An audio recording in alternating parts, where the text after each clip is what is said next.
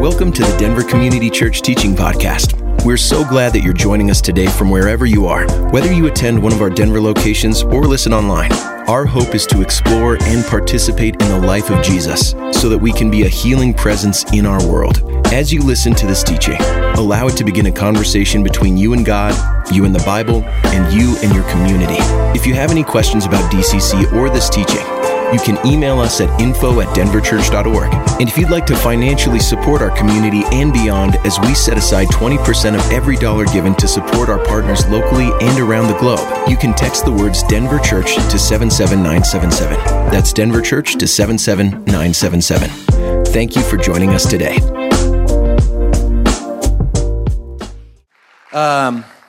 So it's Lent, first Sunday of Lent, and we're going to spend the next 6 weeks and even Easter reflecting on the beatitudes. The beatitudes are 8 statements of blessing that Jesus makes in the beginning of Matthew, which we read together this morning. And we'll work through one each week into Easter. And so this week we decided, we have Aaron and Becky with us. Let's make the whole thing friends of DCC. And many of you are familiar with, or you've heard Jonathan Merritt speak. He's spoken here several times. And I've been thinking all morning about how I was going to introduce him. And Jonathan's a prolific writer. He's a syndicated columnist. He's written books, which, by the way, this is my favorite one that he's written, Learning to Speak God from Scratch. And we have those in the back. You can pick those up after our time together this morning. But Jonathan is far more than that. He's become a good friend, a trusted confidant. He's become someone who's deeply encouraging for me and so many others. And he's really, truly a friend of Denver Community Church. And I'm so grateful for him, for his life, for his work, knowing that all that he says and writes comes from a deep place of love rooted in the heart of God. So would you welcome to the platform with me, Jonathan Merritt.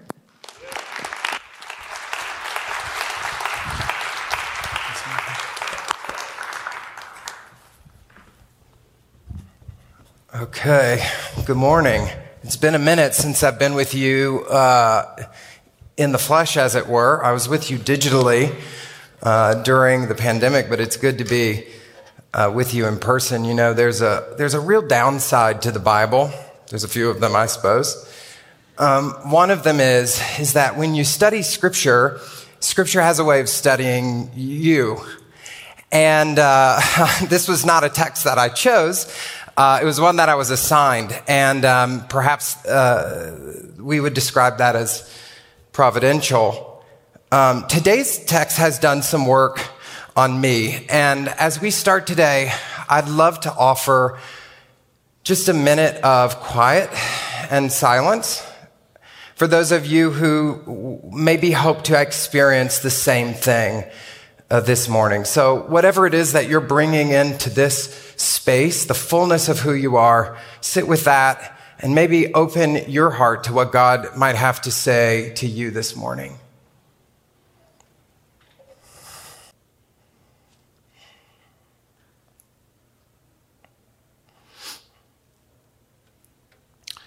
Come, Holy Ghost, our souls inspire and illuminate us with your celestial fire. For if you are here among us, then nothing else really matters. And if you are not here among us, then nothing else really matters. We ask you to speak in the name of your Son, Jesus. Amen. When I was a child, I could often be found sitting in my family's living room, crisscross applesauce, in front of a television set, while a mild-mannered host on PBS named Mr. Rogers gently told me that my emotions were not something to be feared, but something to be faced and embraced. I can still hear the sound of that trolley bell reverberating from my past. I can still see him slipping off his jacket and replacing it with one of those cardigans that his mother, Carolyn, famously knitted for him. And most of all, I can still see him ending his show the way he always did, by looking into the camera and saying, "You've made this day a special day. by just your being you. There's nobody in the whole world like you. And I like you just the way you are. For somebody who grew up gay and evangelical, that was gospel for me. It was something that I needed to hear. So a few years ago, I decided I would write a posthumous profile for The Atlantic of Mr. Rogers, which was really just a good excuse to do some background research on a childhood hero and get paid for it. Now, if you've ever watched this show, some of you have, maybe raise your hand if you've ever seen Mr. Rogers' Neighborhood. It ran for many, many decades. If you watch this show, then you know that this show could not have been more different from most TV programming for children. It wasn't flashy or sleek. There were no special effects, no cheap laughs, no need for stunt doubles or computer animation. What you may not know is that all of that was intentional. You see, Rogers got into television broadcasting after he saw the silly, demeaning, even violent television programming that was being made for children. In the wake of World War II, Rogers watched as a generation of American parents, particularly men and veterans, had returned home with kind of a trouble expressing their feelings. And as he observed this, he started to fear that the children of these quiet giants might grow up to be emotionally stunted.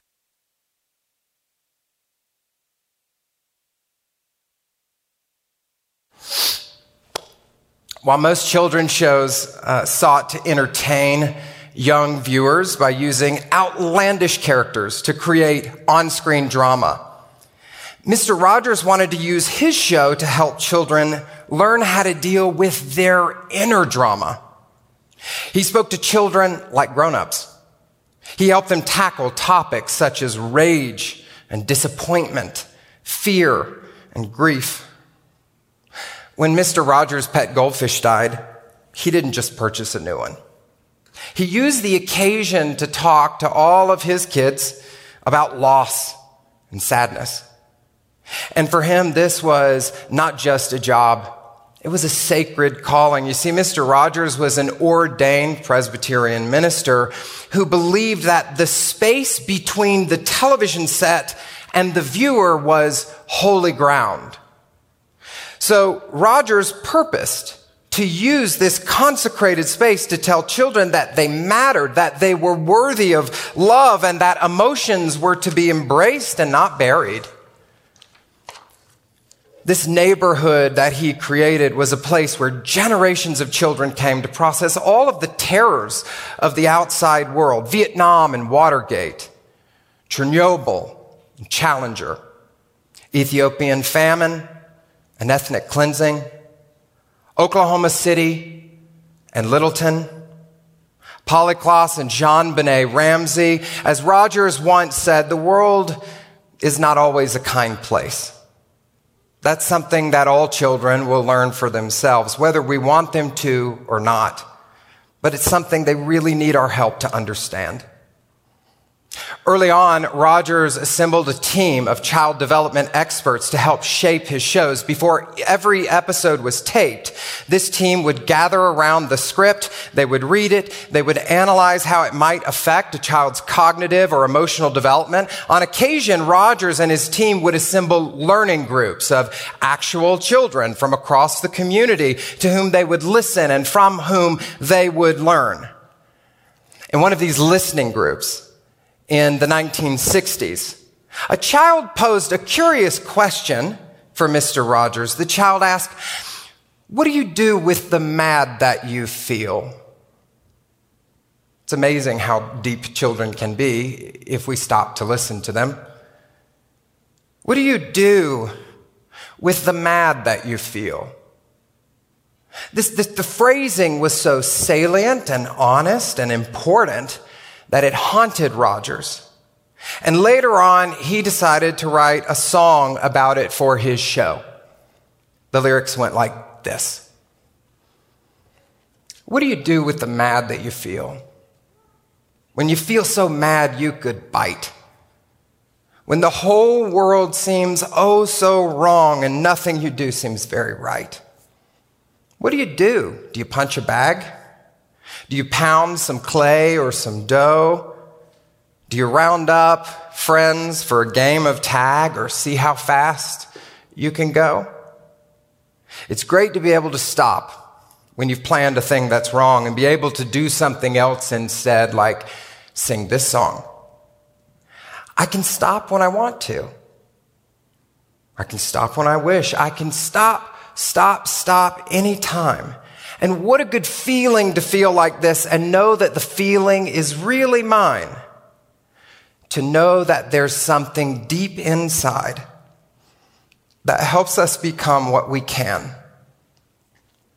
For a girl can someday be a lady, and a boy can someday be a man.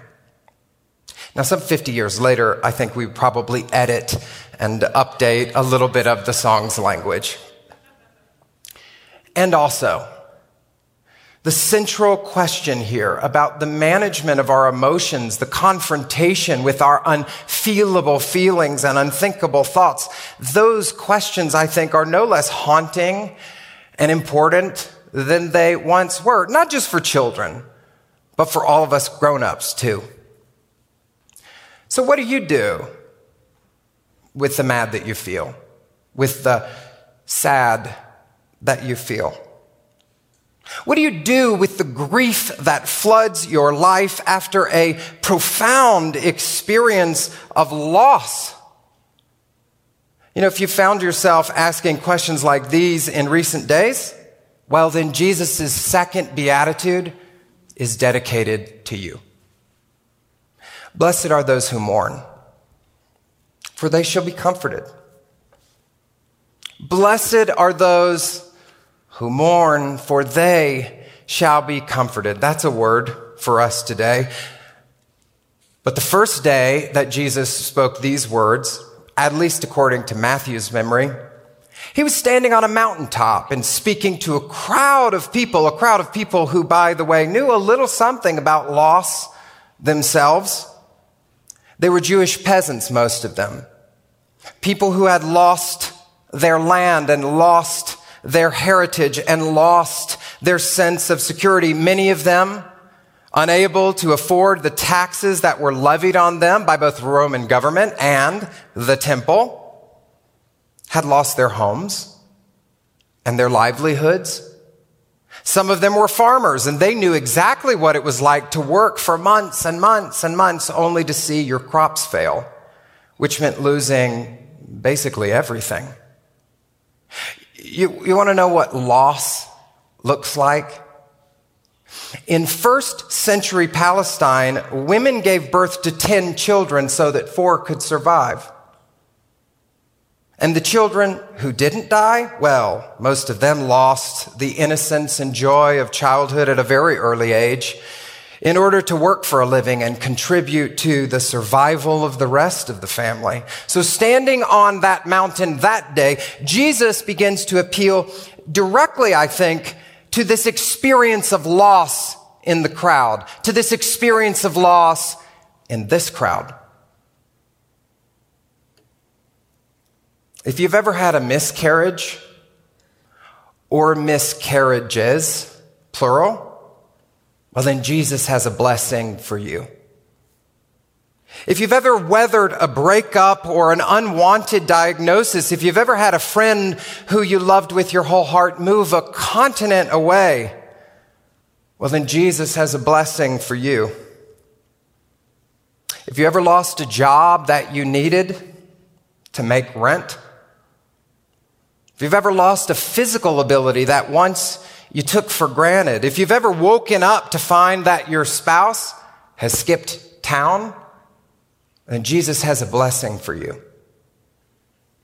Or maybe you had someone who you couldn't imagine living without, who just up and crossed over from this life into the next without even giving you a chance to say goodbye. If you've ever experienced that, well, then Jesus has a blessing for you. What do you do with the mad that you feel? What do you do with the sad that you feel? What do you do with the loss that has swept through your life that you never asked for and that you never wanted and that you didn't prepare for? Blessed are those who mourn, for they shall be comforted. You know, most of us, I think, if we're honest, we'd say that we do our level best to reduce the need for mourning in our lives. And if we absolutely must do it, well, then we just hurry it along as fast as we can. I don't know anyone who sat down to make their 2022 New Year's resolutions and scribbled more mourning across the top. I don't know anyone who chose sadness to be the word they would live into this year. No, most of us, we hope tomorrow will bring less darkness and more light, less gloom and more good old-fashioned joy. And we have all set out to design lives for ourselves to help make this reality so. When a relationship grows too heavy, we find a new partner who will make us happier. If a television show makes us feel too sad, we change the channel so we can watch something a little less depressing. We stockpile friends who have good energy. We steer clear of Debbie Downers. And if your job feels like a drag, well, anyone will tell you should just go find a new one. Then somehow, despite all of this engineering and manufacturing and effort, somehow sadness still finds a way to creep in for one reason or another. And then what? Well, then maybe we rush to the self-help section of the bookstore and purchase one of the many titles you'll find there from the many gurus who write them. They'll all be there promising you tips and tricks to think positively and focus on the future, not the past. Now, if these books don't work for you, well, you're still not out of options. There is a multi-billion-dollar health and wellness industry boasting an endless supply of supplements, tinctures, medicines, elixirs, and diets, all of them clinically proven to help improve your mood and dull your pain. Yet, somehow, all of this effort is still not enough. It's not enough. We try to engineer this pain-free existence, and it's not enough. Grief still somehow finds a way to wiggle into our lives, to sink into the cracks. Eventually, the dam breaks. The dream dies. The truth comes out. What do you do with the mad that you feel, with the sad that you feel in moments like those? What do you do with all of the pain that keeps showing up in the ordinary rhythms of your life despite all of our collective best efforts to wall it out? Guess you could stuff it away, choke it back, think positively, or focus on the future. You can hide your pain or deny your pain or take something, anything that promises to numb your pain. And this is all, I think, understandable. The word grief itself comes from the Latin word gravis. It's a word that we use to get English words like grave or gravity. Even etymologically, grief carries a lot of weight. And that's part of the reason I think that we often resist it. But our resistance to our pain can never bring reprieve from our pain. It just allows us to stockpile within ourselves unprocessed anger and congested emotions and unattended disappointment and unexpressed sadness that will, in the words of psychotherapist and spiritualist Francis Weller, block access to our very souls. And so standing on that mountain in front of so many people who, like you and me, were working overtime to keep all of those emotions on the inside from making their way to the outside. To those people and to these people, Jesus says, "Blessed are you who mourn. You'll be comforted." Now, Jesus did not invent the beatitude as a form on the mountain that day. This is a well-established literary form. Jesus was actually borrowing this form from the Hebrew Bible. If you stop to read what we Christians call the Old Testament, you will find lots of beatitudes there. These typically show up as short, two-part affirmations that sum up common knowledge about the good life. When the 32nd Psalm says, "Blessed is the one whose guilt is taken away," most people naturally agree. Who doesn't want to offload the burden of heavy guilt? When Proverbs 3 declares, "Blessed is the one who finds wisdom," well, then most of us think, sign me up.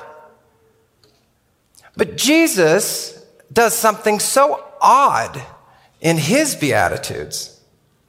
He breaks the mold by blessing a whole list of things that we naturally resist. Things that don't confirm common knowledge but contradict it, that rub up against the things that we think would lead us to the good life. Persecution, I prefer popularity, but thanks for the offer. Meekness, sounds good in theory, but shouldn't I be speaking my truth to whomever will listen? Peacemaking? Well, that one has a nice ring to it. But when given a chance, we almost always opt for revenge instead, don't we? As one Episcopal author has written, in this life, most of us pedal pretty hard to avoid going in the direction of Jesus' Beatitudes. But whatever you believe about Jesus, believe this about you. The things that seem to be going most wrong for you may in fact be the things that are going most right. This doesn't mean that you shouldn't try to fix them. It just means that they may be in need of a blessing as much as they are in need of a fixing, since the blessing is already right here in our midst. Now, Jesus' second beatitude here, like the others, is arranged into two short clauses.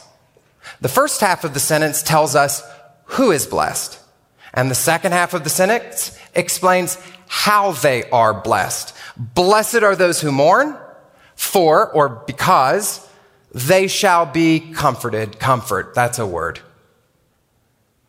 I bet there are more than a few of you here this morning who are thinking you could use a little more comfort right now. But I wonder if that's because most of us think of comfort as just a synonym for relief. You know, as I said, we've engineered and oriented our lives to insulate from pain and eliminate any pain that slips through the cracks as quickly as possible. And so when that comes into our lives, we want it to go away. We want relief. But you know, there's a difference between comfort and relief. Relief is an escape artist. Comfort is in the construction business. The word comfort itself is from the Latin word meaning to fortify, to build up. When we are comforted, our lives, our constructs, our frameworks, the things that we have built, all that we have made and engineered to keep the pain out there is reconstructed and reinforced. We're given new eyes to see the suffering of others and a new heart to express the compassion that we now know firsthand is what is needed most when suffering shows up. Comfort often brings us relief, but it doesn't come simply to help us escape our pain. It has much more important work to do. We want relief. I know this. But Jesus offers us comfort. Comfort which is so much better than relief. Those who are comforted are not merely solaced. They're strengthened, fortified, defended, deepened, enlarged, expanded, elevated by almighty love, which is to say, by Almighty God. The comfort that God wants for us is so much better than the relief we want for ourselves, but I do have to warn you there's a catch. You see, when it comes to Jesus' Beatitudes, most of us want the second half of the sentence, but not so much the first. Give me the mercy. I'll take the divine kingdom. Please let me inherit the earth. All of that sounds really, really good to me. But you know, living the Beatitudes is a little bit like reciting them. You can't get to the second part unless you go through the first. If you want to experience divine comfort, well, then you'll need to learn how to mourn first. And I'm not so sure that most of us have taken time to understand what that looks like either. See, I have a suspicion that most of us today thought this would be a really comfortable message, a message that we would mostly agree with, because when we first read Jesus' Beatitudes, we don't hear, blessed are those who mourn, for they shall be comforted. We hear, blessed are those who feel grief, for they shall find relief. But just as comfort is more than relief, so too mourning is more than mere grief. We've already pointed out that grief is an inescapable experience of life. It's a natural response to the loss that we cannot avoid no matter how hard we try. Grief is what you feel when all the painful emotions of life find a way to penetrate your well-constructed defenses. But mourning, well, mourning is what we do with those feelings. Mourning is what we do with the mad that we feel, with the sad that we feel, with the grief that we feel.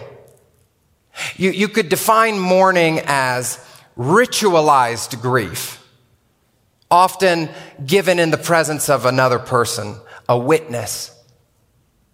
Grief comes upon you often without warning or consent, but mourning must be chosen, accepted, enacted. Everybody grieves, but not everybody mourns. Now, this is something that modern people like us, well, we need it explained to us a little better, because for most of us in our modern lives, we haven't encountered these kinds of grief rituals very often. But when Jesus used this word mourning to the crowd sitting on that sloping mountainside, they knew exactly what he meant. As Bible scholar Ellen Davis writes, people in the ancient world understood better than we that deep mourning is something you do actively. It's a responsibility to be assumed. So there were rituals to be performed: tearing your clothes, heaping ashes on your head, wailing, dancing, or just sitting.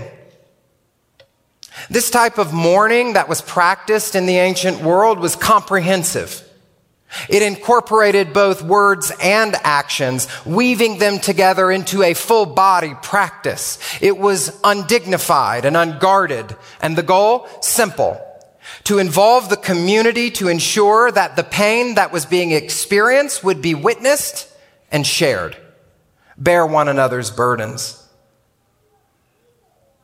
In this way, the ancients may have actually been more advanced than we are. Because today we have replaced many of the mourning rituals with a host of modern habits that actually keep us from mourning, which is to say, so many of us have forgotten what it looks like to mourn, and we need to relearn that lost art.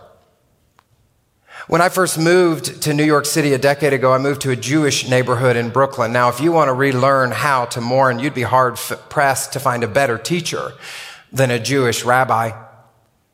In the Jewish tradition, there is a well-known practice called sitting Shiva, Now that word Shiva, it sounds strange to you, I know, but it's just a fancy word, a Hebrew word for the number 7. This practice lasts 7 days, and during it, you do not go to the synagogue or the funeral parlor to express your grief. You enter the home of the grievers. Rather than ask them to seek support outside of their domain, you meet them on their turf, in the white, hot center of their heartache. While sitting Shiva, some people will tear their clothes. Some will wear black ribbons or armbands. Some will sit on short stools low to the floor. But for 7 days, you sit and you remember. You cry and you laugh, sometimes at the same time. You tell stories and you embrace and you pray. Oh, do you pray? People will bring food to eat and to share because sometimes it takes a village to hold that heavy weight of grief. In Ukraine, when a loved one dies, the community will mourn for 40 days. The first 3 days are considered to be very special because there's this belief in the Ukrainian Orthodox Church that when a person dies, the person's soul stays near the body. It sort of hovers around the body for 3 days after death. And so during those 3 days, friends and family will come to stand next to the open casket of their beloved friend or family member and say their goodbyes. One person slips a handwritten note inside the deceased's jacket pocket. Another takes money wrapped in a handkerchief and places it inside the casket. The debt repaid. Another comes by to ask forgiveness for all of that silly stuff that had come between them. And another still comes just to stand, to stare, to touch the face of their friend, mother, lover, child, one final time. At the end of the 3rd day after death, there's a party. It actually happens 3 times, also on the 9th day and the 40th. The deceased family and friends get together for a memorial feast. Toasts are sometimes given. Pictures are almost always passed around, and you can almost always count on old friends to drag out old stories so that there's not a dry eye in the whole place. After the meal, a special pastry is served in the shape of a circle to symbolize eternity. This is only goodbye for now. And the feast is attended by a lively bunch. Well, if this happens, then they may even play the deceased's favorite song and dance like fools in their honor. Ukrainians know how to mourn, which sadly is a skill that's in rather high demand right now. Now, most of us are neither Jewish nor Ukrainian, but that doesn't mean we can't mourn in our own way, in a way that works for us. You know, this year, actually, I've been in a season of unbelievable stress and exhaustion and overwhelm and sadness. Friends have lost jobs and grandmothers. People that I love have been diagnosed with lifelong illnesses, or they're struggling with chronic illnesses that no doctor can seem to name. Families that I know and love are feuding, estranged. And my life in this season, like so many of yours, has been filled with so much loss.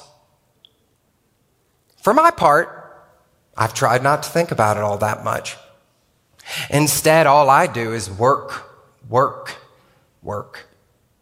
which is a pretty good way to keep grief at bay, at least temporarily. But then there was a point 2 weeks ago. I was in a taxi on the way back to my apartment, and without warning, all of that pain and sadness and stress and madness, everything from this season just came flooding in. Now, at the time, I was in the middle of researching mourning and the wisdom of Jesus' second beatitude. So I decided that rather than go back to my home, I would go to a neighbor's home. And I sat on her couch, and the tears started coming.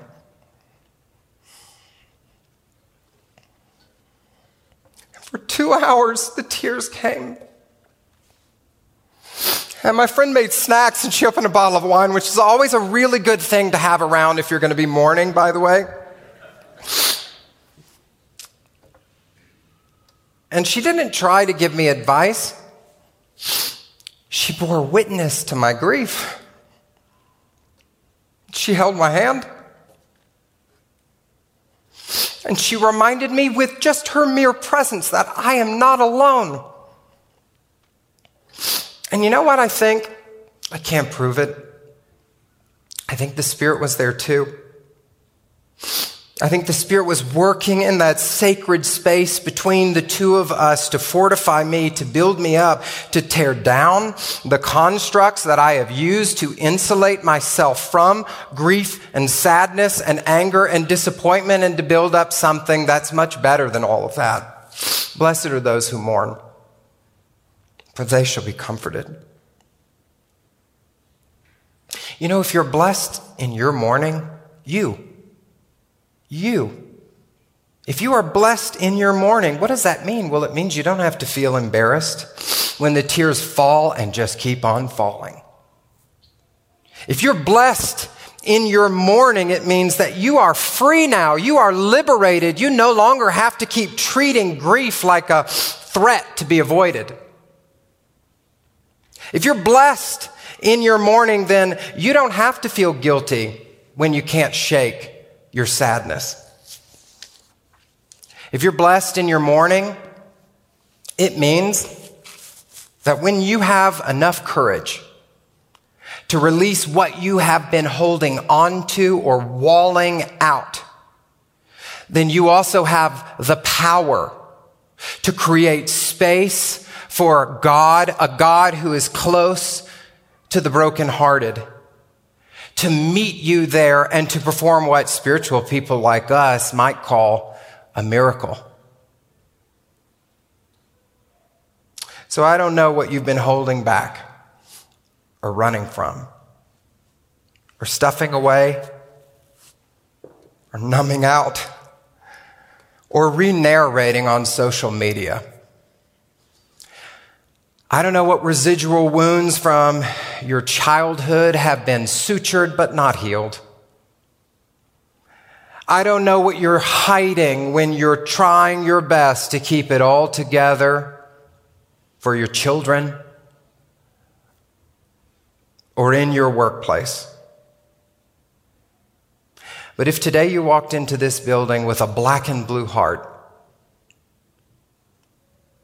or a tear-stained shirt, I think God wants to meet you in that. And so I guess I have to apologize that I don't have any tips or tricks for you today. I don't have any strategies for getting over it and focusing on the future. All I have is an invitation, a blessing, a word from Jesus inviting us into a new way of living. An invitation is what this is.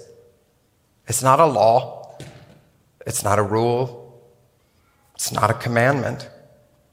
You're not sinning if you don't do it, but you sure are invited into it. Which means that at the end of this beatitude, it's all up to you. You can choose to keep walking the way that you have been walking and see if that works out. Or you can enter into this place of mourning and see if maybe, just maybe, the great Comforter will show up and meet you there in ways you could never imagine. May we have that kind of courage today, and may God show up in those spaces. In the name of Christ, amen.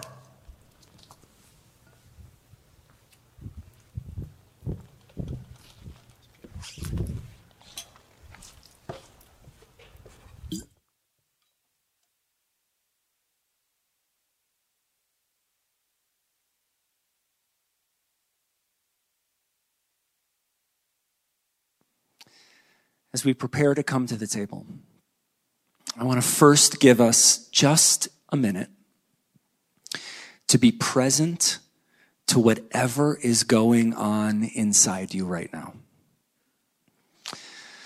You don't have to do anything with it. You don't have to answer in a particular way. But rather than pushing it aside, let us just spend a moment in God's presence and in each other's presence, being present and open to what's going on. Holy Spirit, please speak. Your servants are listening.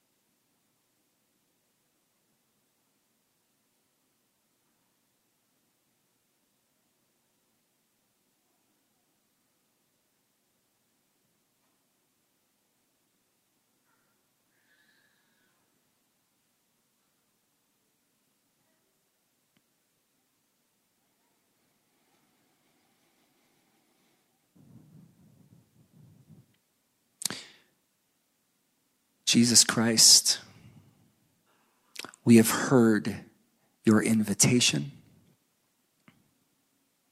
and we want to say yes. Would you help us? Would you teach us? Would you lead us? Would you meet us in this place?